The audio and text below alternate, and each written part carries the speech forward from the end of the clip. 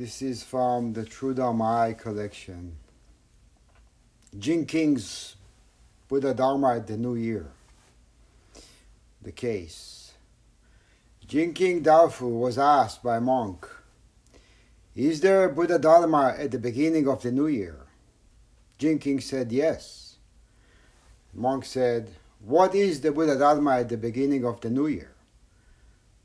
Jin King said, "The beginning of the year is auspicious. The myriad things are all new."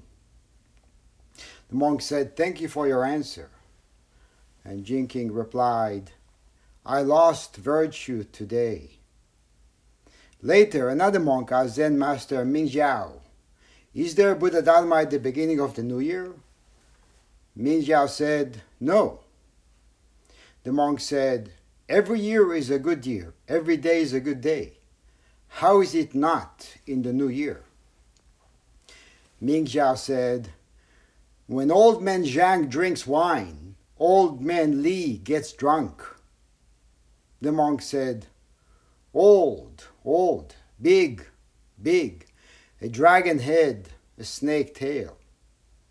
Ming Jiao said, "I lost virtue today."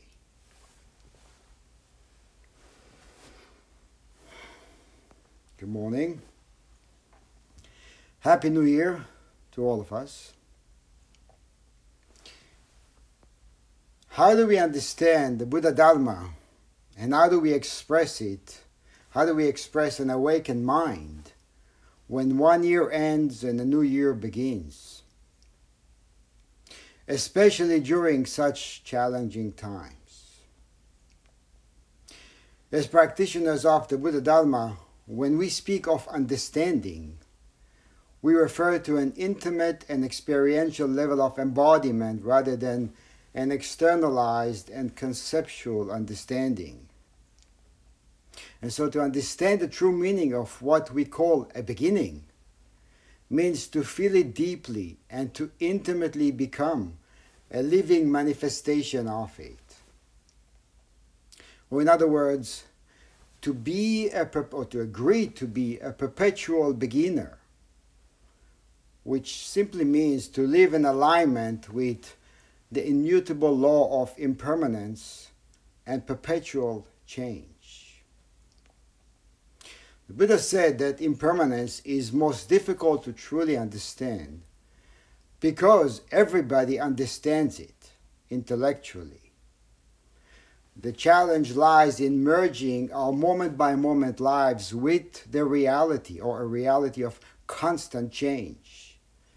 The fact that impermanent means constant disintegration, that it will eventually kill us, does not make it an enemy or a hindrance to living fearlessly. Constant disintegration means constant renewal. Impermanence manifests as an endless cycle of cause and effect within a continuous flow of renewal and disintegration. Two aspects of one reality.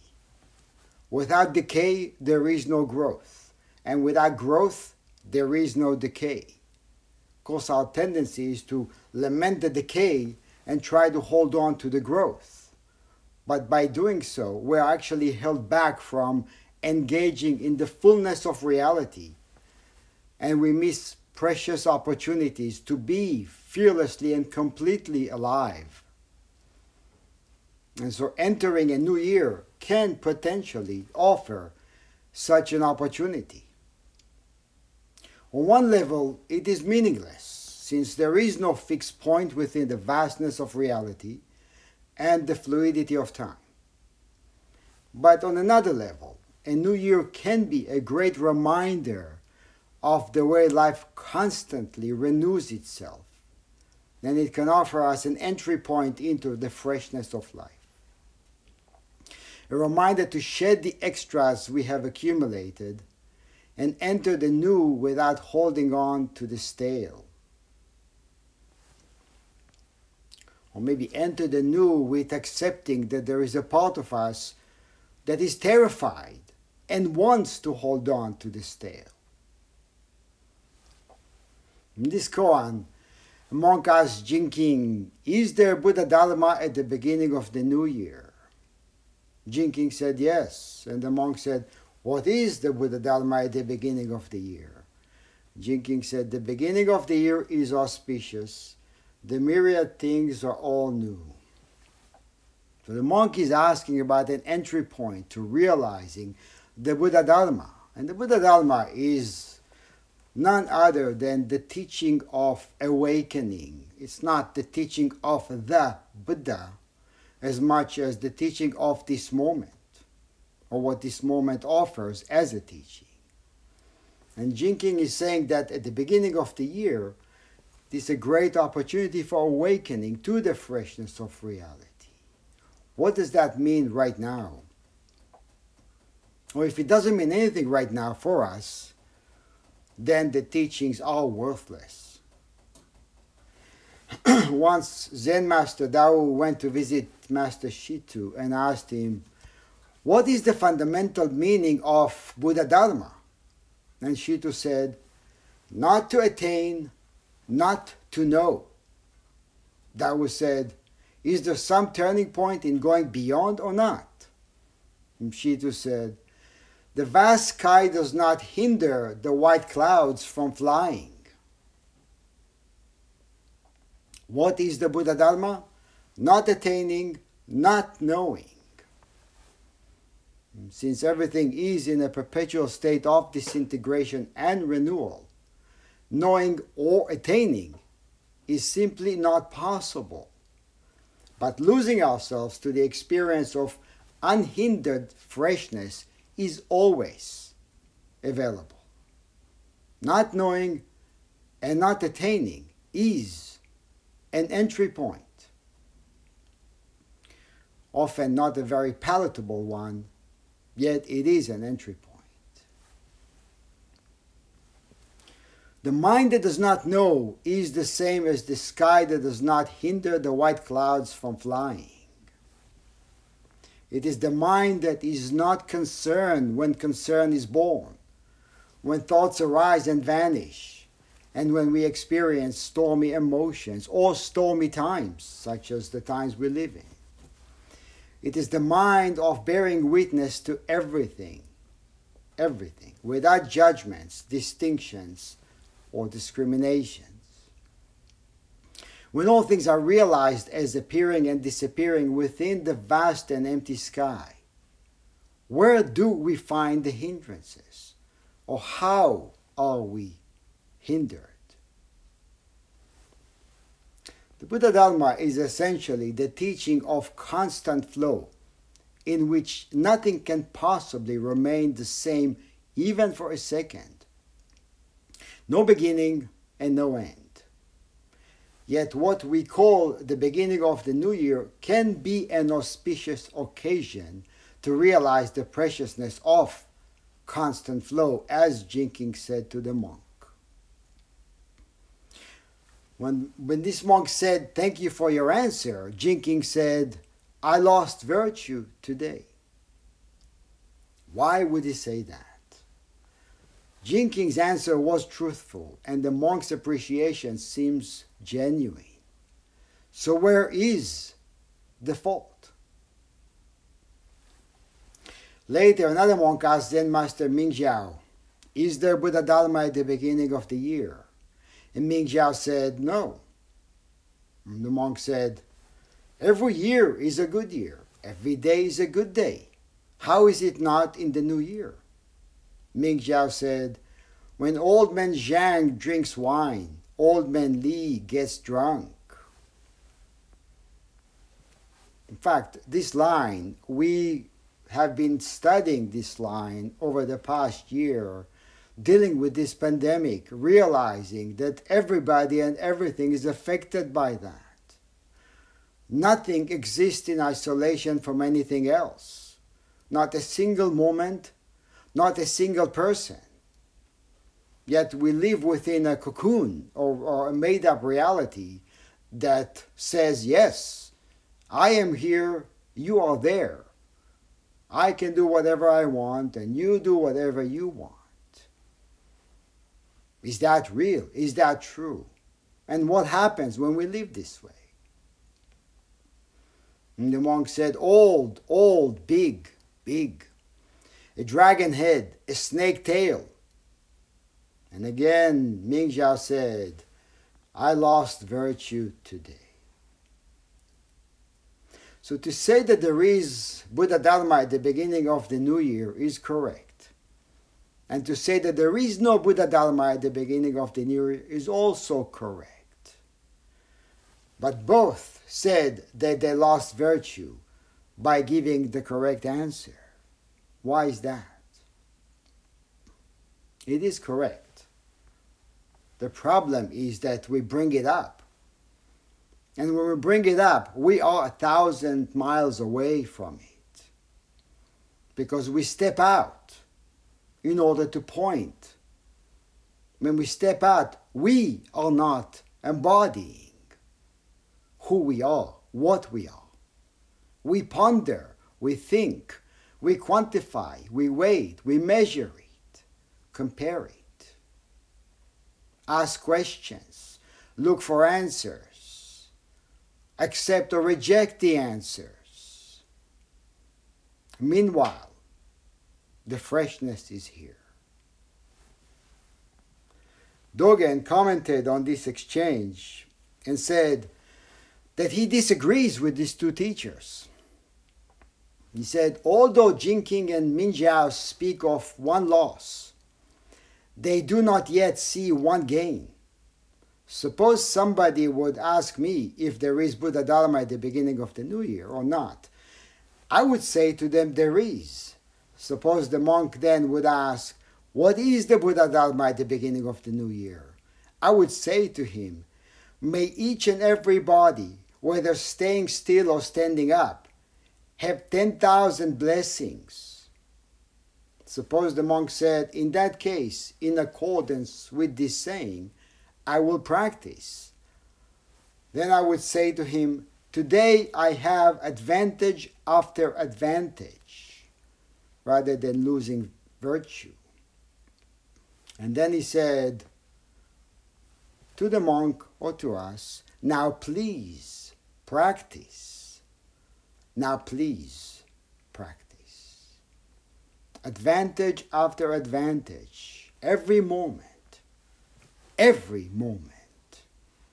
before, during, after, every moment is a grand opportunity to appreciate, to embody, to breathe in, to breathe out, to be nowhere else, to be no one else.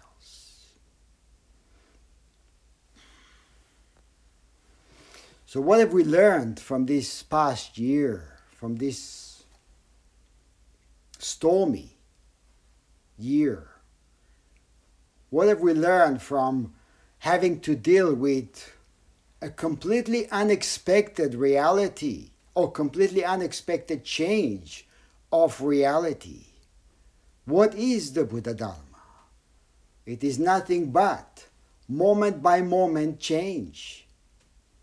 Well, then we had the best teaching possible since this pandemic began. But we don't want it. Or we don't want this kind of teaching. We want different teaching.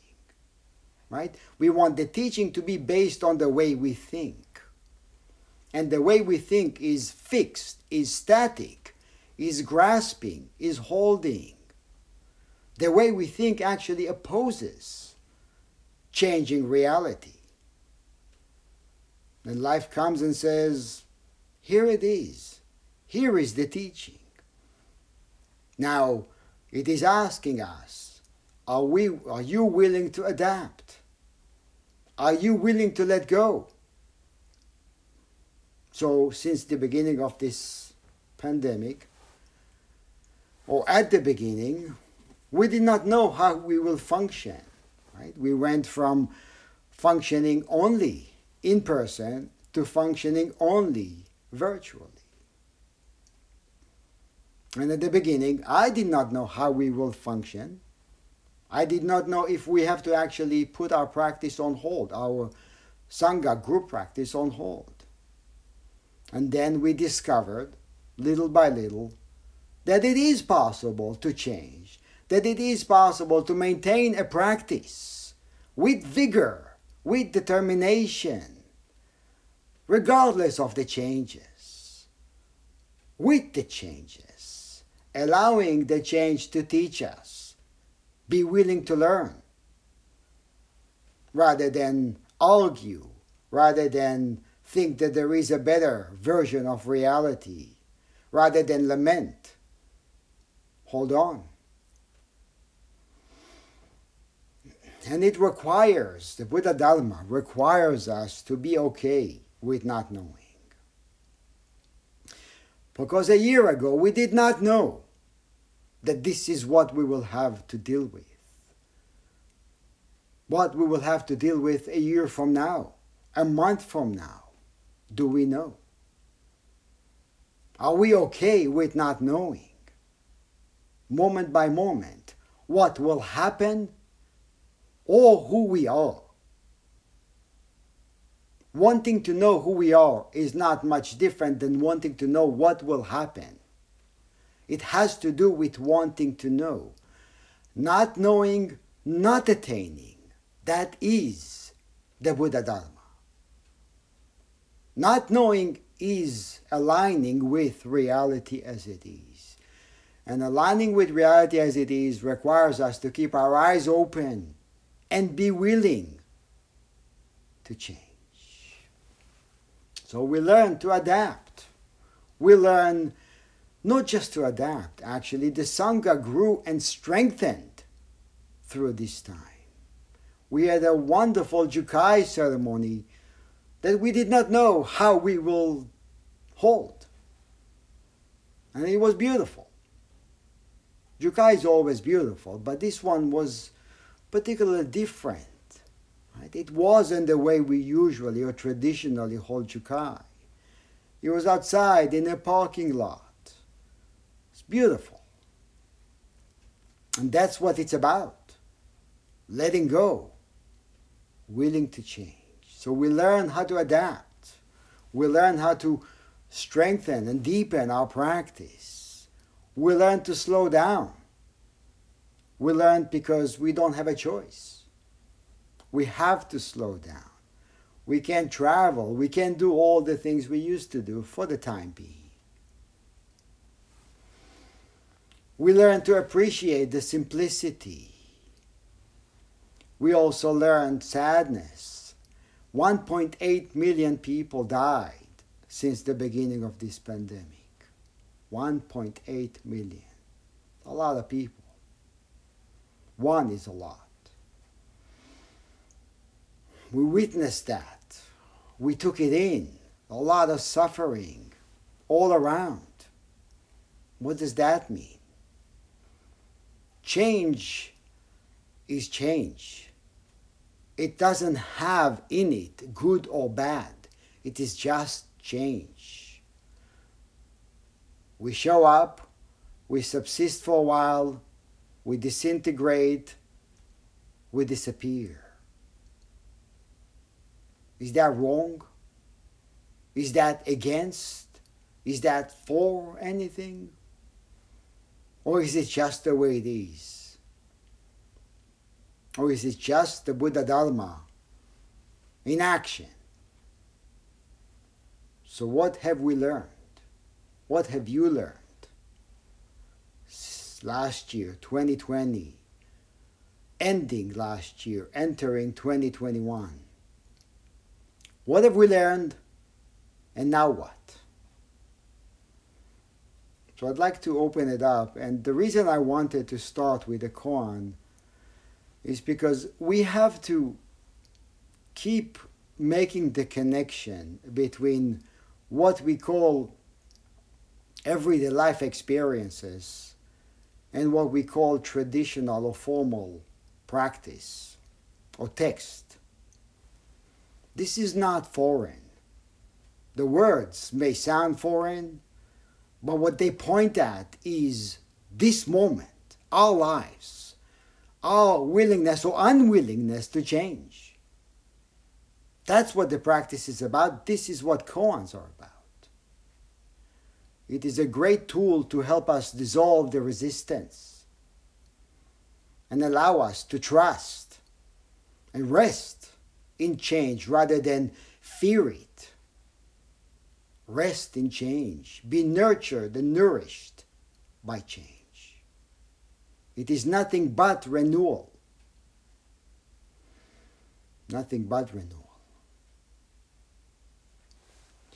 So, where are we at? Where are you at? I'd love to hear from you. Please share whatever you want.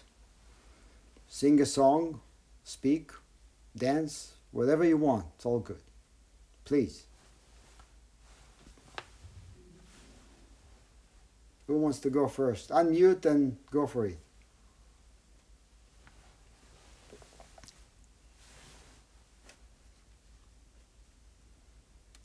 I think Daiba wants to go first.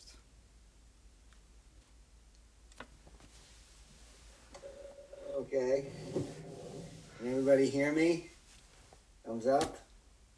Good. So, reminds me of a koan I just worked on. Monk asked Joshu, does a baby have the sixth consciousness? And Joshu says, like throwing a ball on a swift-flowing stream, or swift-flowing water. And then another master comments on that, saying, moment by moment, nonstop flow. So, that was what 2020 was like for me. A lot of changes. I had 3 kids graduate from college virtually in 2020. They all basically moved back home for a period of time and then moved out again, and now 2 of them are back. So, my wife and I were thinking of selling our house by now, but I don't think we're going anywhere anytime soon.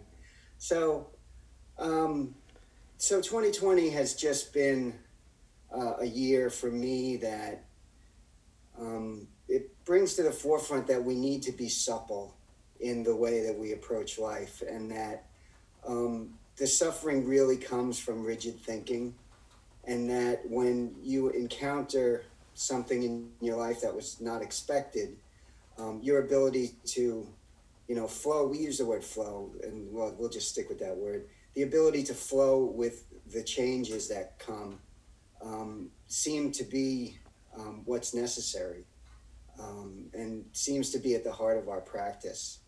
This ability to not go with the flow, but be in the flow, be the flow. So that's what 2020 was for me. It was a real opportunity for me to express flow and adaptation, and the Ongo theme of acceptance was very much a part of that for me in 2020. Thank you. Thank you, Daibo. We chant Bodhisattva live Prajna Paramita. To live deep wisdom, what does that mean? To live deep wisdom means to be in alignment, means to not hold on, means to not know. To live deep Prajna Paramita. Who's next?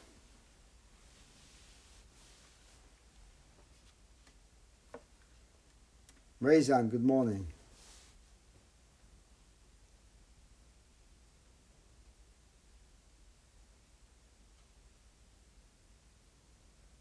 You're muted. Right. Okay. Now I'm unmuted, right? Yes, we can hear you. Right. I have to share that the sky is falling. The sky is falling. I don't know if you can see the sky falling. Yes, it is falling rapidly. Rapidly. It's wonderful. Oh, I think 2020 was going to be a year of upheaval and change, no matter what. And the pandemic just made it a different sort of upheaval and change. The election was going to cause an amazing upheaval and change, regardless of what happened. So the pandemic sort of got us ahead of time, maybe ahead of the curve, that this was going to be a different year. In March, we were buying tickets to go to Seattle to see our son, and buying tickets to go to Scotland for a vacation. And it was just as the pandemic hit. So we were just on the verge of doing all these plans and going all these places, and none of that, of course, ever took place. So 220, people talk about it as this year, this sort of wasted year. But I think that's quite wrong-headed. It's in almost every way, obviously in the most essential ways, it's a year that's the same as every other year. My daughter-in-law became pregnant, which she hadn't done in any other year. I relearned to play tennis, which I've never done in any year. I recaptured my sitting practice, which I hadn't done in many years. All sorts of things happened in 220, as they're going to happen in 2021. So it's interesting sitting here watching the sky falling, just as it did in 2020, and I certainly hope it's going to keep doing it throughout 2021. And also 2020, I think, as much as I'm ambivalent about Zoom, I think I've become closer to everyone in the Sangha. Looking at all of your pictures all the time, we sit together in the Zendo. We don't get to see each other's faces. We don't get to spend much time looking at each other. And these past few months, I've come to know your faces very well. I have no idea who most of you are or what's behind those faces, but you certainly have a group of very interesting faces, and I've certainly enjoyed watching them and watching whatever you've decided to wear today and how you're looking happy or sad, or the Sangha's full of stories. So that has been a very interesting part of my practice for the last year, for which I'm deeply grateful for all of you. Thank you. Thank you, Rezan. Yogen.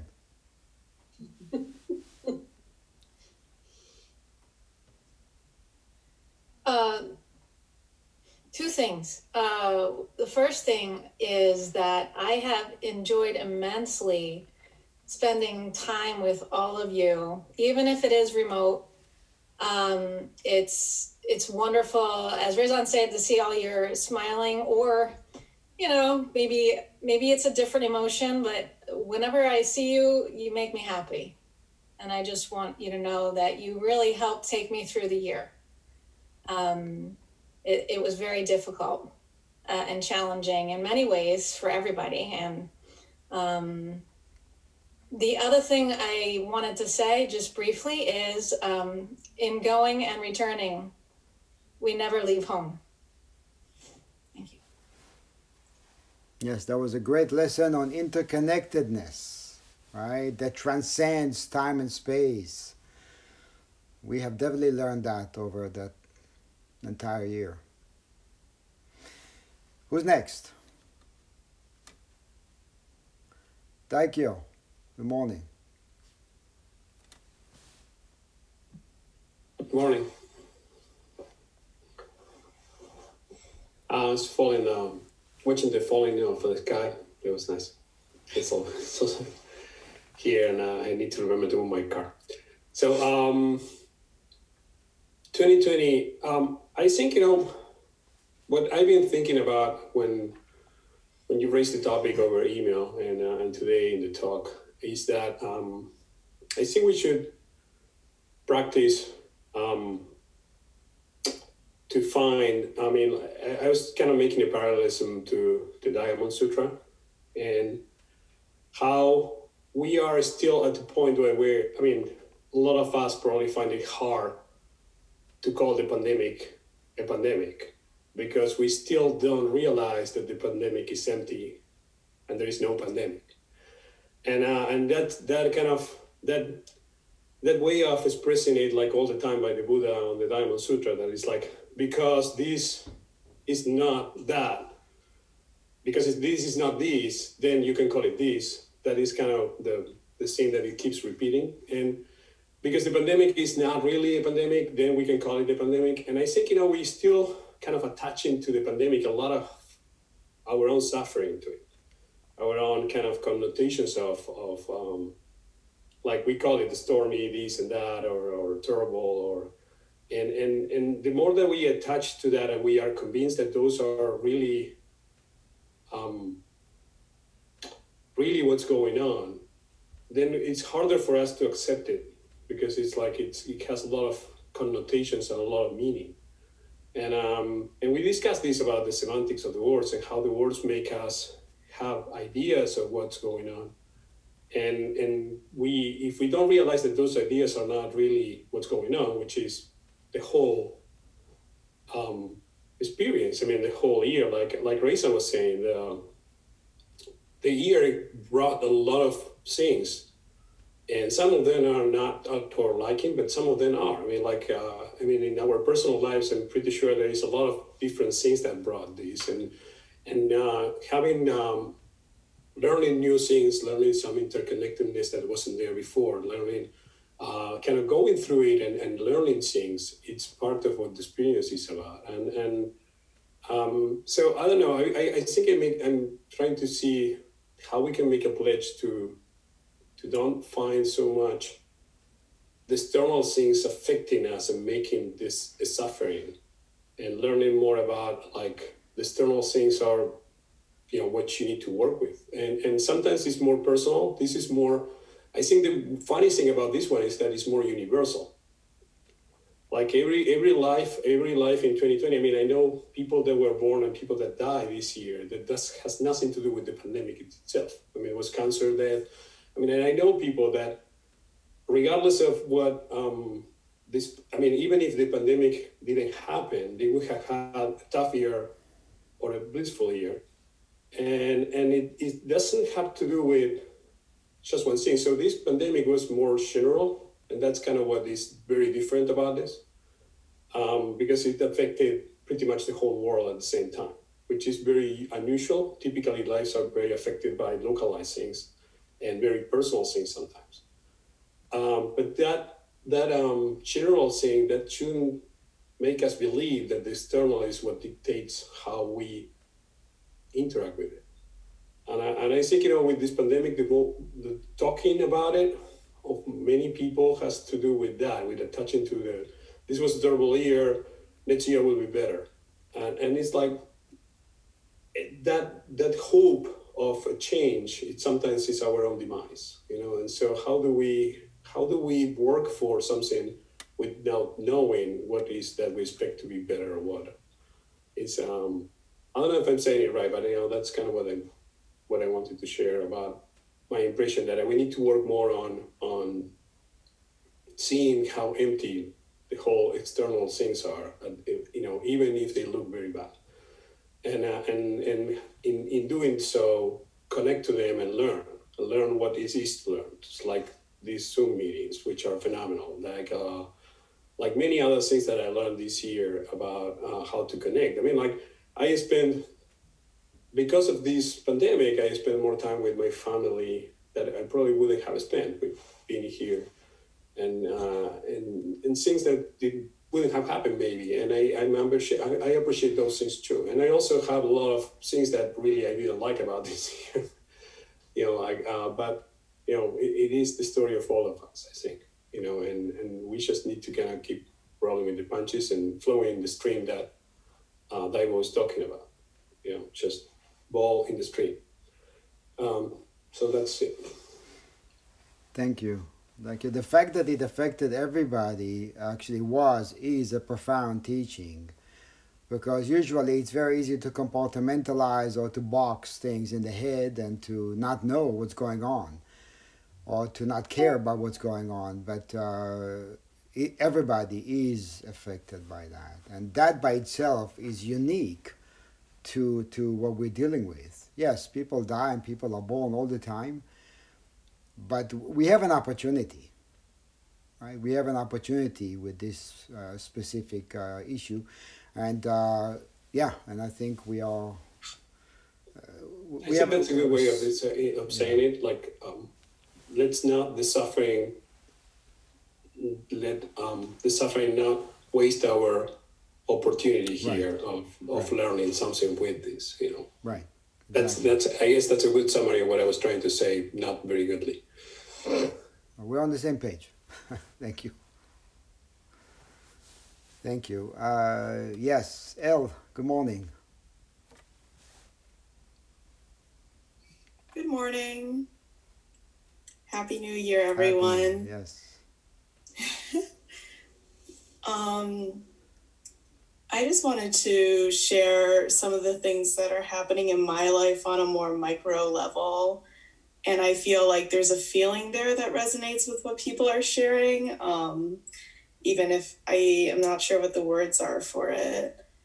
It was something on January 1st, I received a call from a friend and received news that they were going through an acute mental health related crisis that involves a lot of like fragmentation of personality. And it was an old friend of mine who I'd known in one way for many years.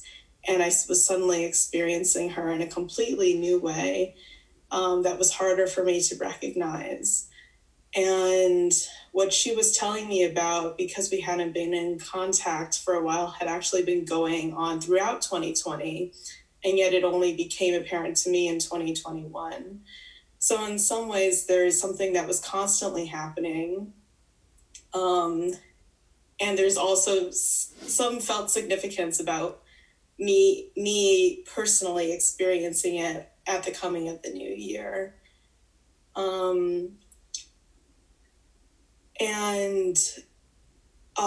That phone call I received is along a theme of I have had other friends also in 2020 experience acute mental health crises or hospitalizations.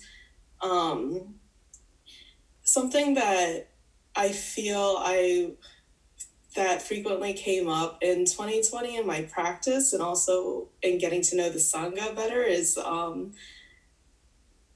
I used to say something to when I was talking in my one-on-one discussions with Roshi along the lines of, well, I'm not very impressed by other people or something like that. And that I didn't like spending time. I don't like spending time with people that much when they're not impressing me. And I think that can mean like a variety of things to different people, what impresses different people or others. For me, I really like it when someone is able to express something that, or like skillfully put something into words, something like that has to do with being impressed to me. And it has been a process I've gone through with Sangha to understand friendship and companionship in a different way, and friendship in a way that goes beyond recognizing certain ways of talking or ways of speaking to each other, a way of give and take, or a way of inferring, or these kind of like social gestures that I'm used to seeing, and being like, what does it feel like to spend time with people who act slightly differently than what I'm used to or comfortable with? And I think I've experienced that lesson has been deepened by my interactions with old friends now who act with quite different social signals and social skills right now, given where they are right now. I was talking to a mutual friend of mine recently, and something that came up in that conversation is this friendship looks really different than how I thought it would look. And yet I still feel some care and responsibility towards this person, because there is a part of me, when my friends are going through a crisis like that, where it's harder for me to recognize them, that's a bit like, well, what am I doing here? Like, I don't know this person. This person isn't bringing me joy right now. This person isn't serving me right now. Why be with them? And yet here we are, here I am. So that's what I wanted to share. Thank you. Thank you. So, a process of transcending the self. We're all on that same path of transcending the self, whatever the self has to say, right? Whatever the picking and choosing going on in our heads, right? We're not going to judge that, but we are going to work on dissolving that, rather than continue that by feeding into the picking and choosing, right? So yes, there is a mind that is attached, heavily attached to picking and choosing. Fine, no problem. We're up for that, right? And we're going to be patient with that. That's the practice. And we're going to allow it to say what it wants to say. Yet we choose what to do and how to do it, right? There is a larger me, always. How do we listen to that, right? How do we not get caught up by this small me that is completely bogged down by picking and choosing, is attached to that, or lives and dies by that? That's a process, yes. And Sangha definitely offers a way out. So, or way in. Thank you. Who's next? Joan, and then Christine. Good morning, everyone. Morning. Good New Year to everyone. I have three comments to make. Yeah. One is I really want to express my gratitude for you, Junrio, and all the workshop leaders and the daily Sangha sits. They're amazing. This has all been amazing. And I know it takes a lot of commitment and getting up early and whatnot. So I'd like to thank everyone. And the other thing is, this past year has really, I've really grown to understand how fragile life is. And there's nothing that I can really depend on, because we don't know what's going to be from moment to moment. And that was a huge lesson. And also it's brought me face to face in another way with my own mortality. And those are huge things to me to be reckoning with. And the last thing I want to say is that I arrived here, I just landed here about 9 months ago. It was the beginning of April, and a little shaken. And I'm just in awe about how I feel at home, and I feel like I'm getting to know people and vice versa through these little boxes. And that's a tribute to really every single person in this Sangha. And it's really been extraordinary. And I'll leave it at that. And thank you. Very well put. Thank you so much for expressing that. Thank you. Thank you. We love having you here in the box. Christine. Morning. Morning. I just wanted to share something I was giving some thought to before the new year, January 31st approached, is what a bold celebration of entering a new year in date. And I understand there's astrological reasons of why we celebrate the new year, the date of the new year, but we move through every moment new. And I really enjoyed your service morning, Jiro, and discussion, because we do move through every moment new. So should we count down every moment? 3, 2, 1, new. So it was kind of interesting to think of it that way, because I've never gave thought to that kind of every moment's new, every day. And something about this past year I've joined this group, the Sangha, I think early summer or late spring, and really came to understand acceptance in a different way that I've never done before.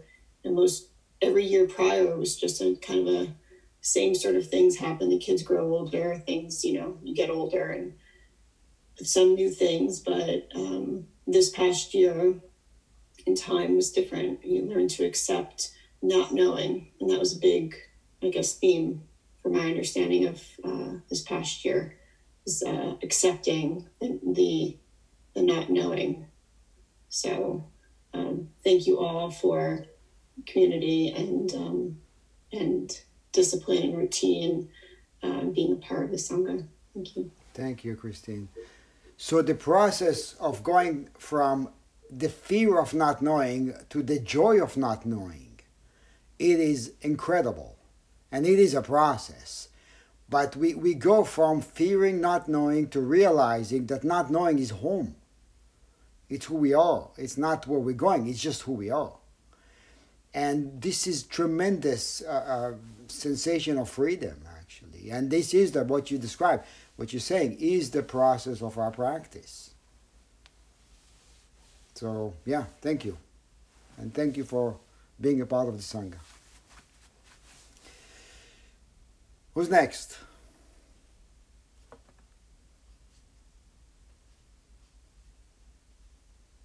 Good morning, Kelly.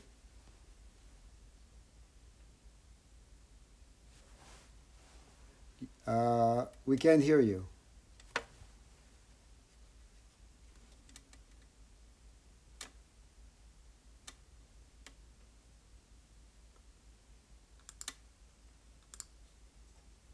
She's unmuted. I could see that. I'm not sure what's going on. I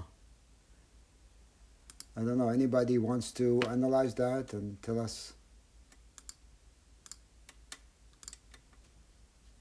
Do you want to? Maybe the microphone is off. Microphone could be off. Microphone could be off.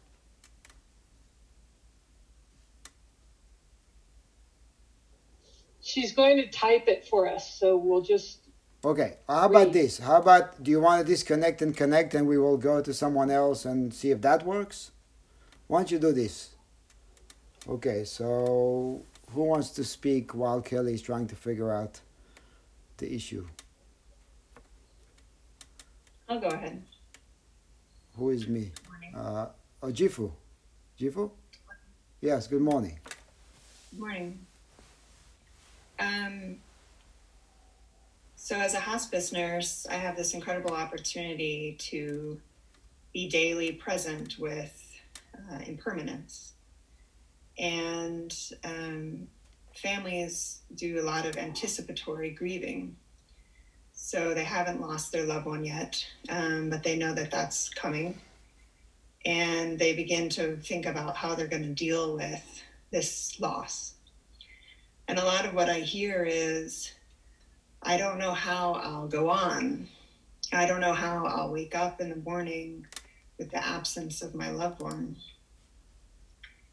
And it's very common for people to want to say, oh, you'll be okay, and they're in a better place, and you'll keep them in your memory, and that will be beautiful. And all of that is meaningful and good and well-intended. But I like to talk about it being okay to feel loss, and it being okay to be with discomfort, and that pushing those feelings and thoughts away are not necessarily beneficial to a person. And I think we've all had quite a lesson in being with discomfort this past year, and being with the impermanence of so many lives, so many people that have died. And I think that this is just another continuation. While we're in a new year, it's going to continue to be impermanent, all of our existences. And we're going to have to learn to work through hardship and also look forward to the new now as every moment turns. Yeah, thank you, Jifu. And thank you for your work. So, Kelly, you want to try again? Can you hear me? Good. Ron. Good morning. Morning. I'm glad I caught a little bit of what Jifu was saying because I completely agree with that. I think there's the one thing that was said to me by a very wise person early on in the pandemic is kind of coming to it's coming to mind now is you really learn about how things work once they break.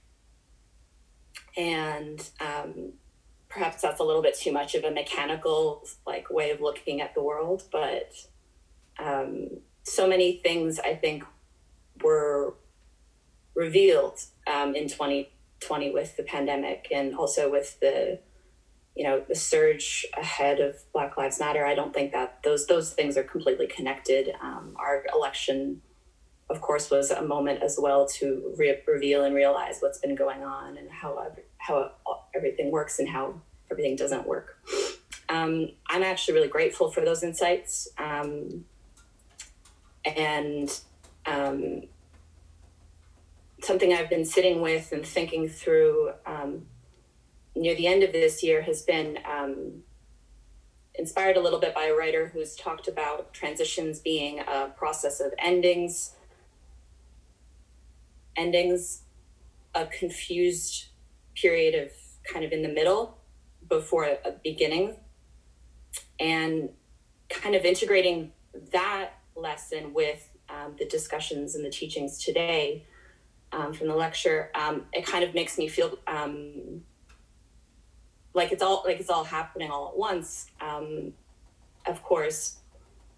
But that process of impermanence, it's like that I think for me, one of the biggest lessons of 2020 is that you have to sort of choose to, you have to choose joy, the joy of groundlessness or impermanence rather than the fear. And that's not easy.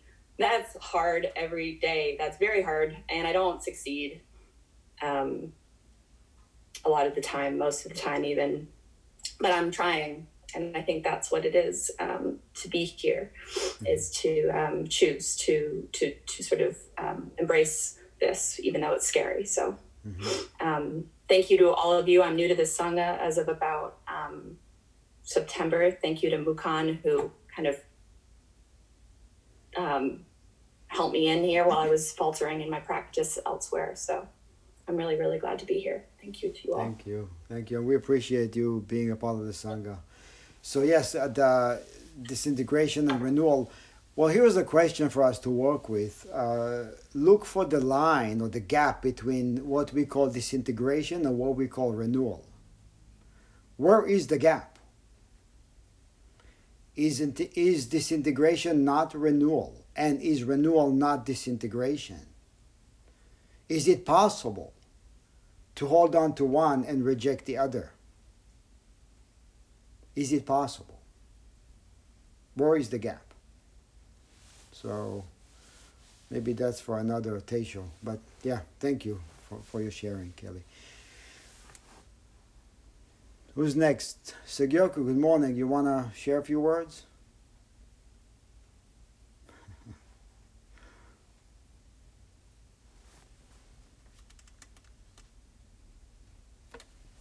Yeah, well, I've been wondering what there was to say.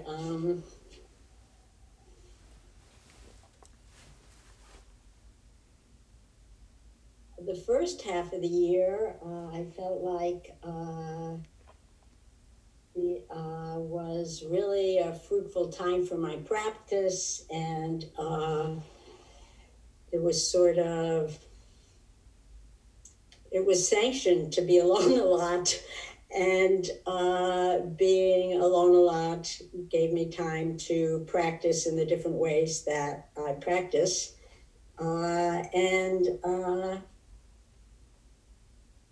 Now there's more confusion, and I resonated what you said, Daikyo, about, I can't remember exactly what you said, but the issue, I'll say it this way, the issue of the pandemic pointing us to the way that we suffer internally in relation to whatever is happening outside. So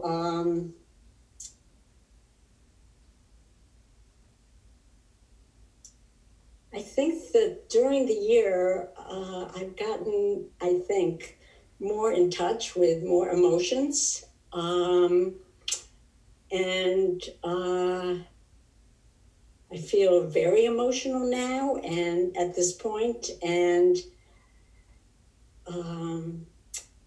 don't necessarily like the way I behave a lot of times coming out of those emotions.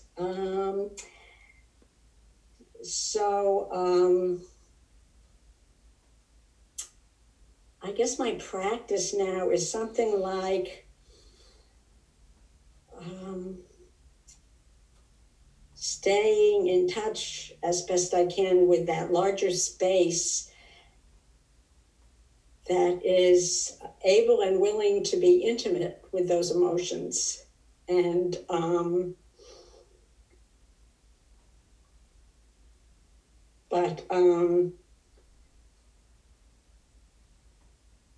at the same time,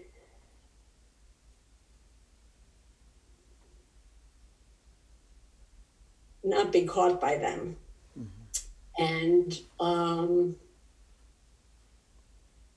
not inflict them on the world, which I don't feel I'm doing a great job of. And so lately I've been in touch with a lot of sadness, and I've talked before about focusing and how in focusing I experience things, they have locations in my body. And this sadness, I think it's sadness, I don't know what else is there, has this specific location. It's like here, all here, and not here, which could be fascinating. So that's what it is, and a judging part of me now is saying I've been totally incoherent, and but that's the best I can do right now. So thank you all. Thank you. Well, I mean, you said something very important. You said I've gotten in touch, right? I've gotten in touch, and that's what happens when we don't move about so much, and when we have more time to inquire within. We get in touch. We may not like what arises, right? And it may seem heavy or stuck or muddied, but that's not as important as I've gotten in touch. Because if I'm not in touch, it's not that it's not there. It's just I don't know how it's affecting me, and I don't know that it's there. So that is by itself, it's a great thing. It's a great aspect of practice, getting in touch. One last thing. Yeah. Practicing intimacy with what's there, which I can't always do, to me seems like a way of acceptance. That means that there is at least something in me that isn't pushing it away. And that must believe that something fruitful will come from this. Something fruitful is already coming from this. And yeah. Yeah. A lot of conflicting parts. Sometimes settle down, and then just what's left is this sadness when the other parts settle down. That's enough. Thank you. Keep it moving. Keep it moving. Thank you. Who's next? Yes, Vince, good morning. Good morning. I really liked what Kelly said about how it's like the story kind of. Usually we look at stories and they're like beginning, middle, and end. That's kind of what we learn. At least that's what I learned in like high school. I think it's funny because I never really saw my story as a beginning, middle, and end. I kept seeing ends and then like confusion and then beginnings, like kind of like what Kelly said. And I really saw that in my 2020 because going into this is more like personal and less, pandemic related, but going into 2020, I was hoping to get into the new year as a new self almost because I had already planned for a surgery because I'm trans and so I wanted this surgery for me. And that fell apart on December 21st. It just all came crashing down and nothing worked and we never got it. And so I was going into the year feeling like I lost the opportunity to start, like have an end to one part of me and beginning to another part of me. As if, the surgery, at the moment I thought this was going to be something that would change my whole life completely. It did because I finally got it in July of 2020 and it did change my life completely in a lot of ways. And at the same time, it reminded me and I talked to Junior about it when it did fall apart in 2019 going into 2020 and how, although it's something that it will help, it's not something that makes or breaks me and who I am, right? It's not something that defines me.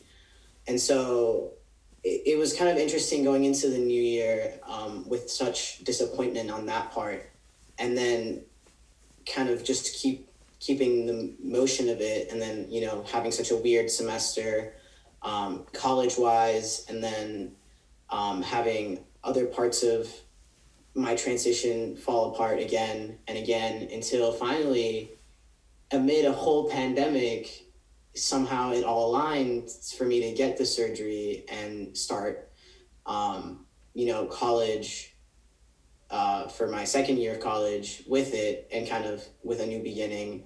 And it has changed my life for the better. But it also reminded me that it's kind of like this was always it, which is funny. Even though it wasn't always it, this was always it. And so going into 2021 with something that I feel like now I'm done. I know I'm not, but I feel like now I finally got to a point in my transition where I'm happy with what I look like. I'm happy with how I feel like. I'm happy with what I see in the mirror every day, which was not something that I could say for a lot of my life. And so it was kind of nice, even though there were so many bad things happening in 2020 that caught me off guard, and things kept falling apart in many different parts of my life. How now I can start 2021 feeling this way, and maybe it'll come back and go away and whatever might happen. But as of right now, it's a nice feeling to go into 2021 feeling very much complete, and yet knowing this is the beginning, because it was like the end confusion in the beginning. So I just liked that. Thank you. Thank you. So now you explore the new. You're yes. Open to explore the new. Exactly. Thank you. Who's next? Kako, good morning. Hi, good morning, everybody. Happy New Year. Happy New Year.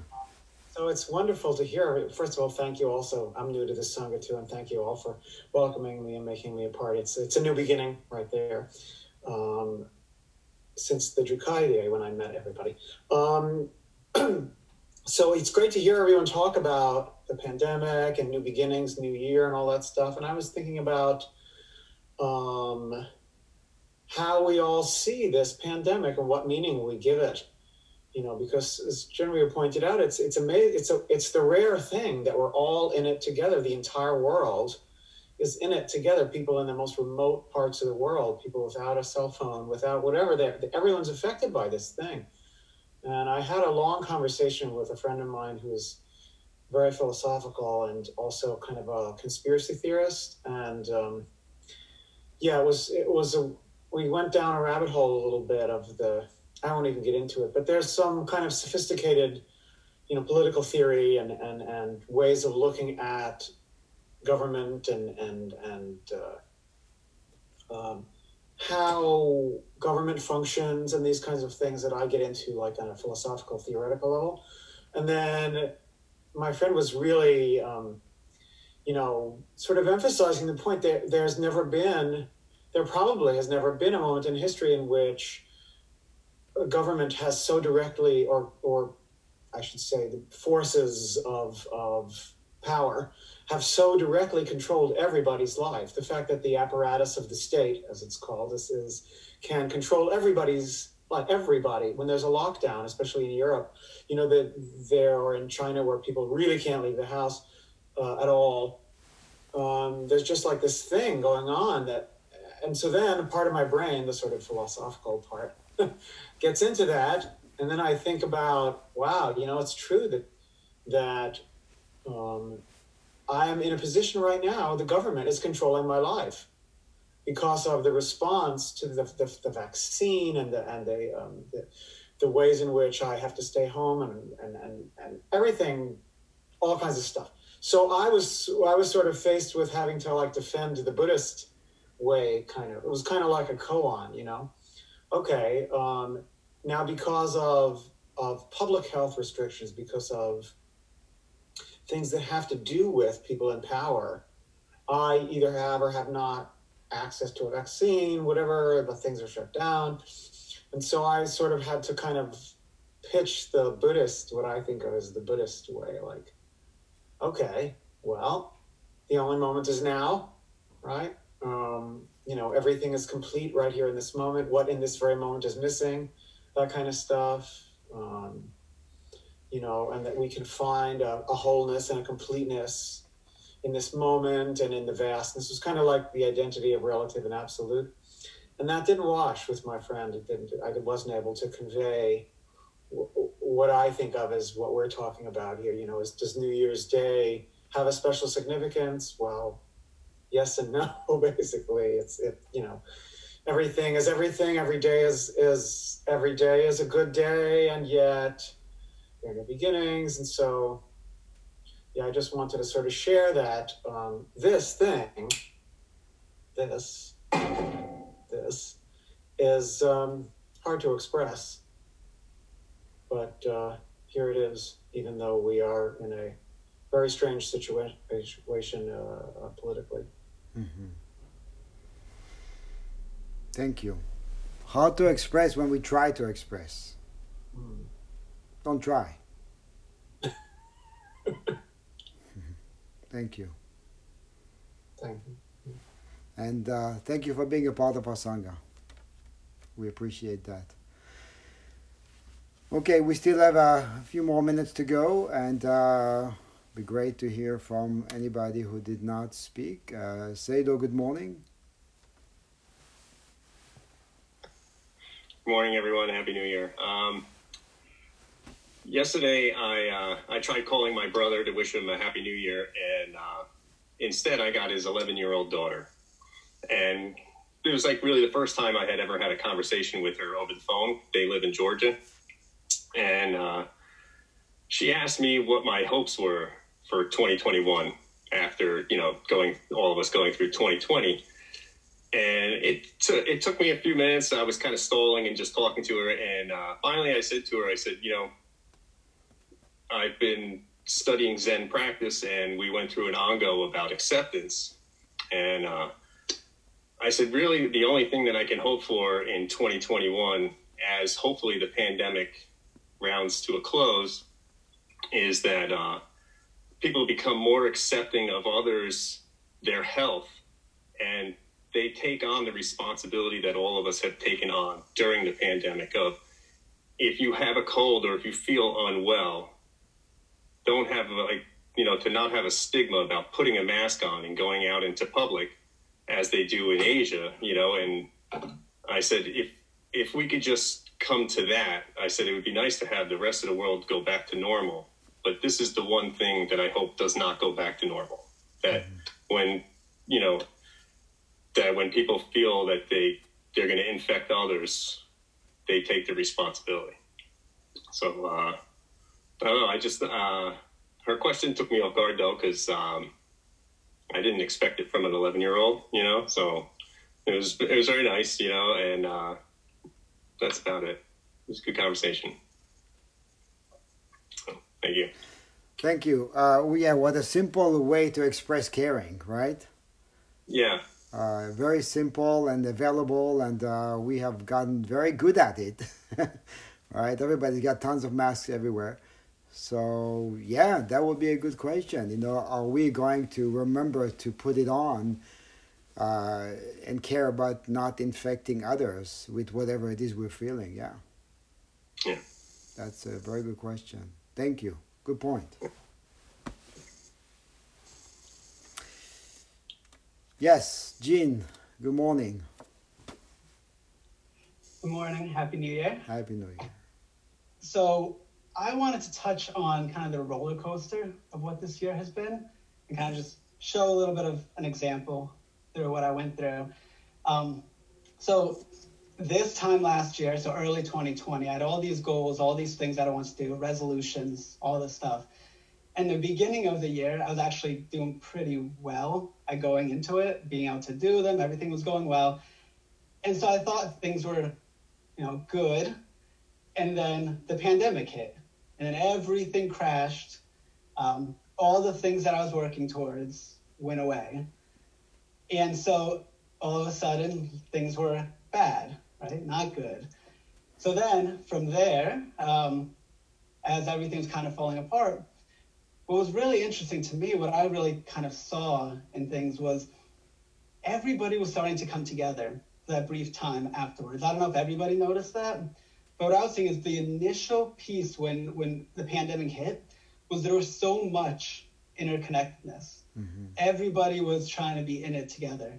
So, for instance, like I still remember all of the signs for the healthcare workers in the beginning. I know it on my street, in my block, there were all these like children were writing with chalk on the driveways, all these very encouraging things, and just there was all this great stuff. Everybody was coming together. I know for me professionally, I'm a physical therapist, and a lot of things had to close down, and we couldn't work in person. And a lot of people in my profession went online and started teaching everybody for free. Just started teaching, how are we going to bring this online? How are we going to do this? Let's bring everything together. Right, so there was all of this togetherness that was going on, which was amazing. And that's still what I remember from the beginning of the pandemic. But then from that good, ended up coming kind of the downhill of all of these, a lot of the isolation, a lot of the this versus that, me versus you, and all of that started to come through. Right, and then that was very hard. And seeing all of the isolation that came from that was tough.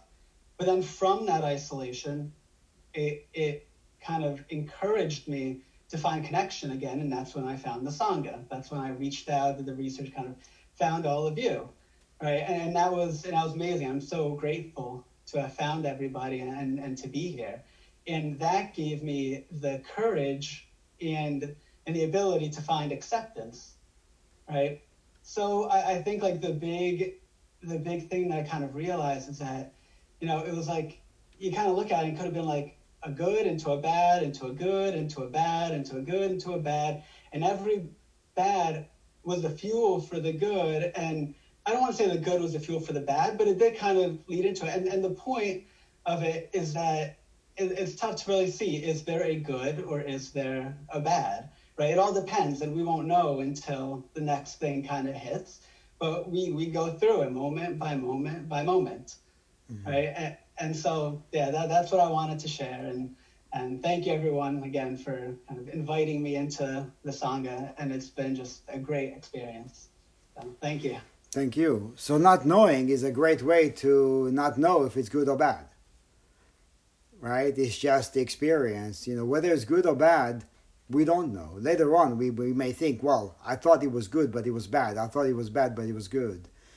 But it's irrelevant, right, at that point, because we don't know. right? We just continue.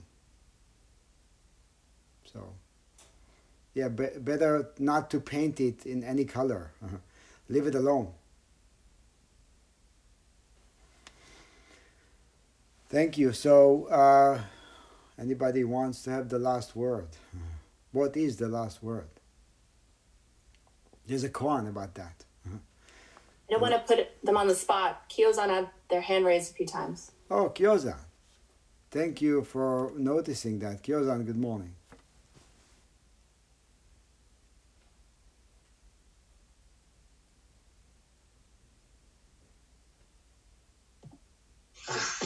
Hi, everyone. Morning. Morning.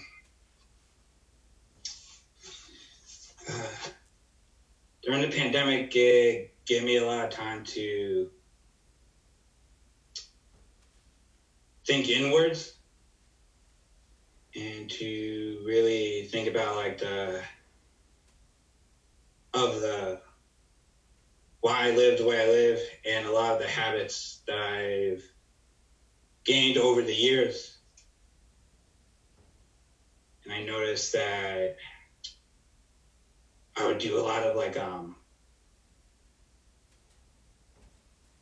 I would work through things through grit or like force myself through certain obstacles. But with the pandemic, I can't go as hard or as like quickly as I'd like to go with certain obstacles. So in order to overcome this, I had to be more subtle and gentler. And it forced me to be more patient with myself and with the way things are. And to be okay with that.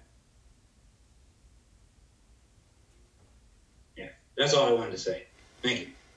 Thank you. Indeed, it is a great lesson in patience, isn't it?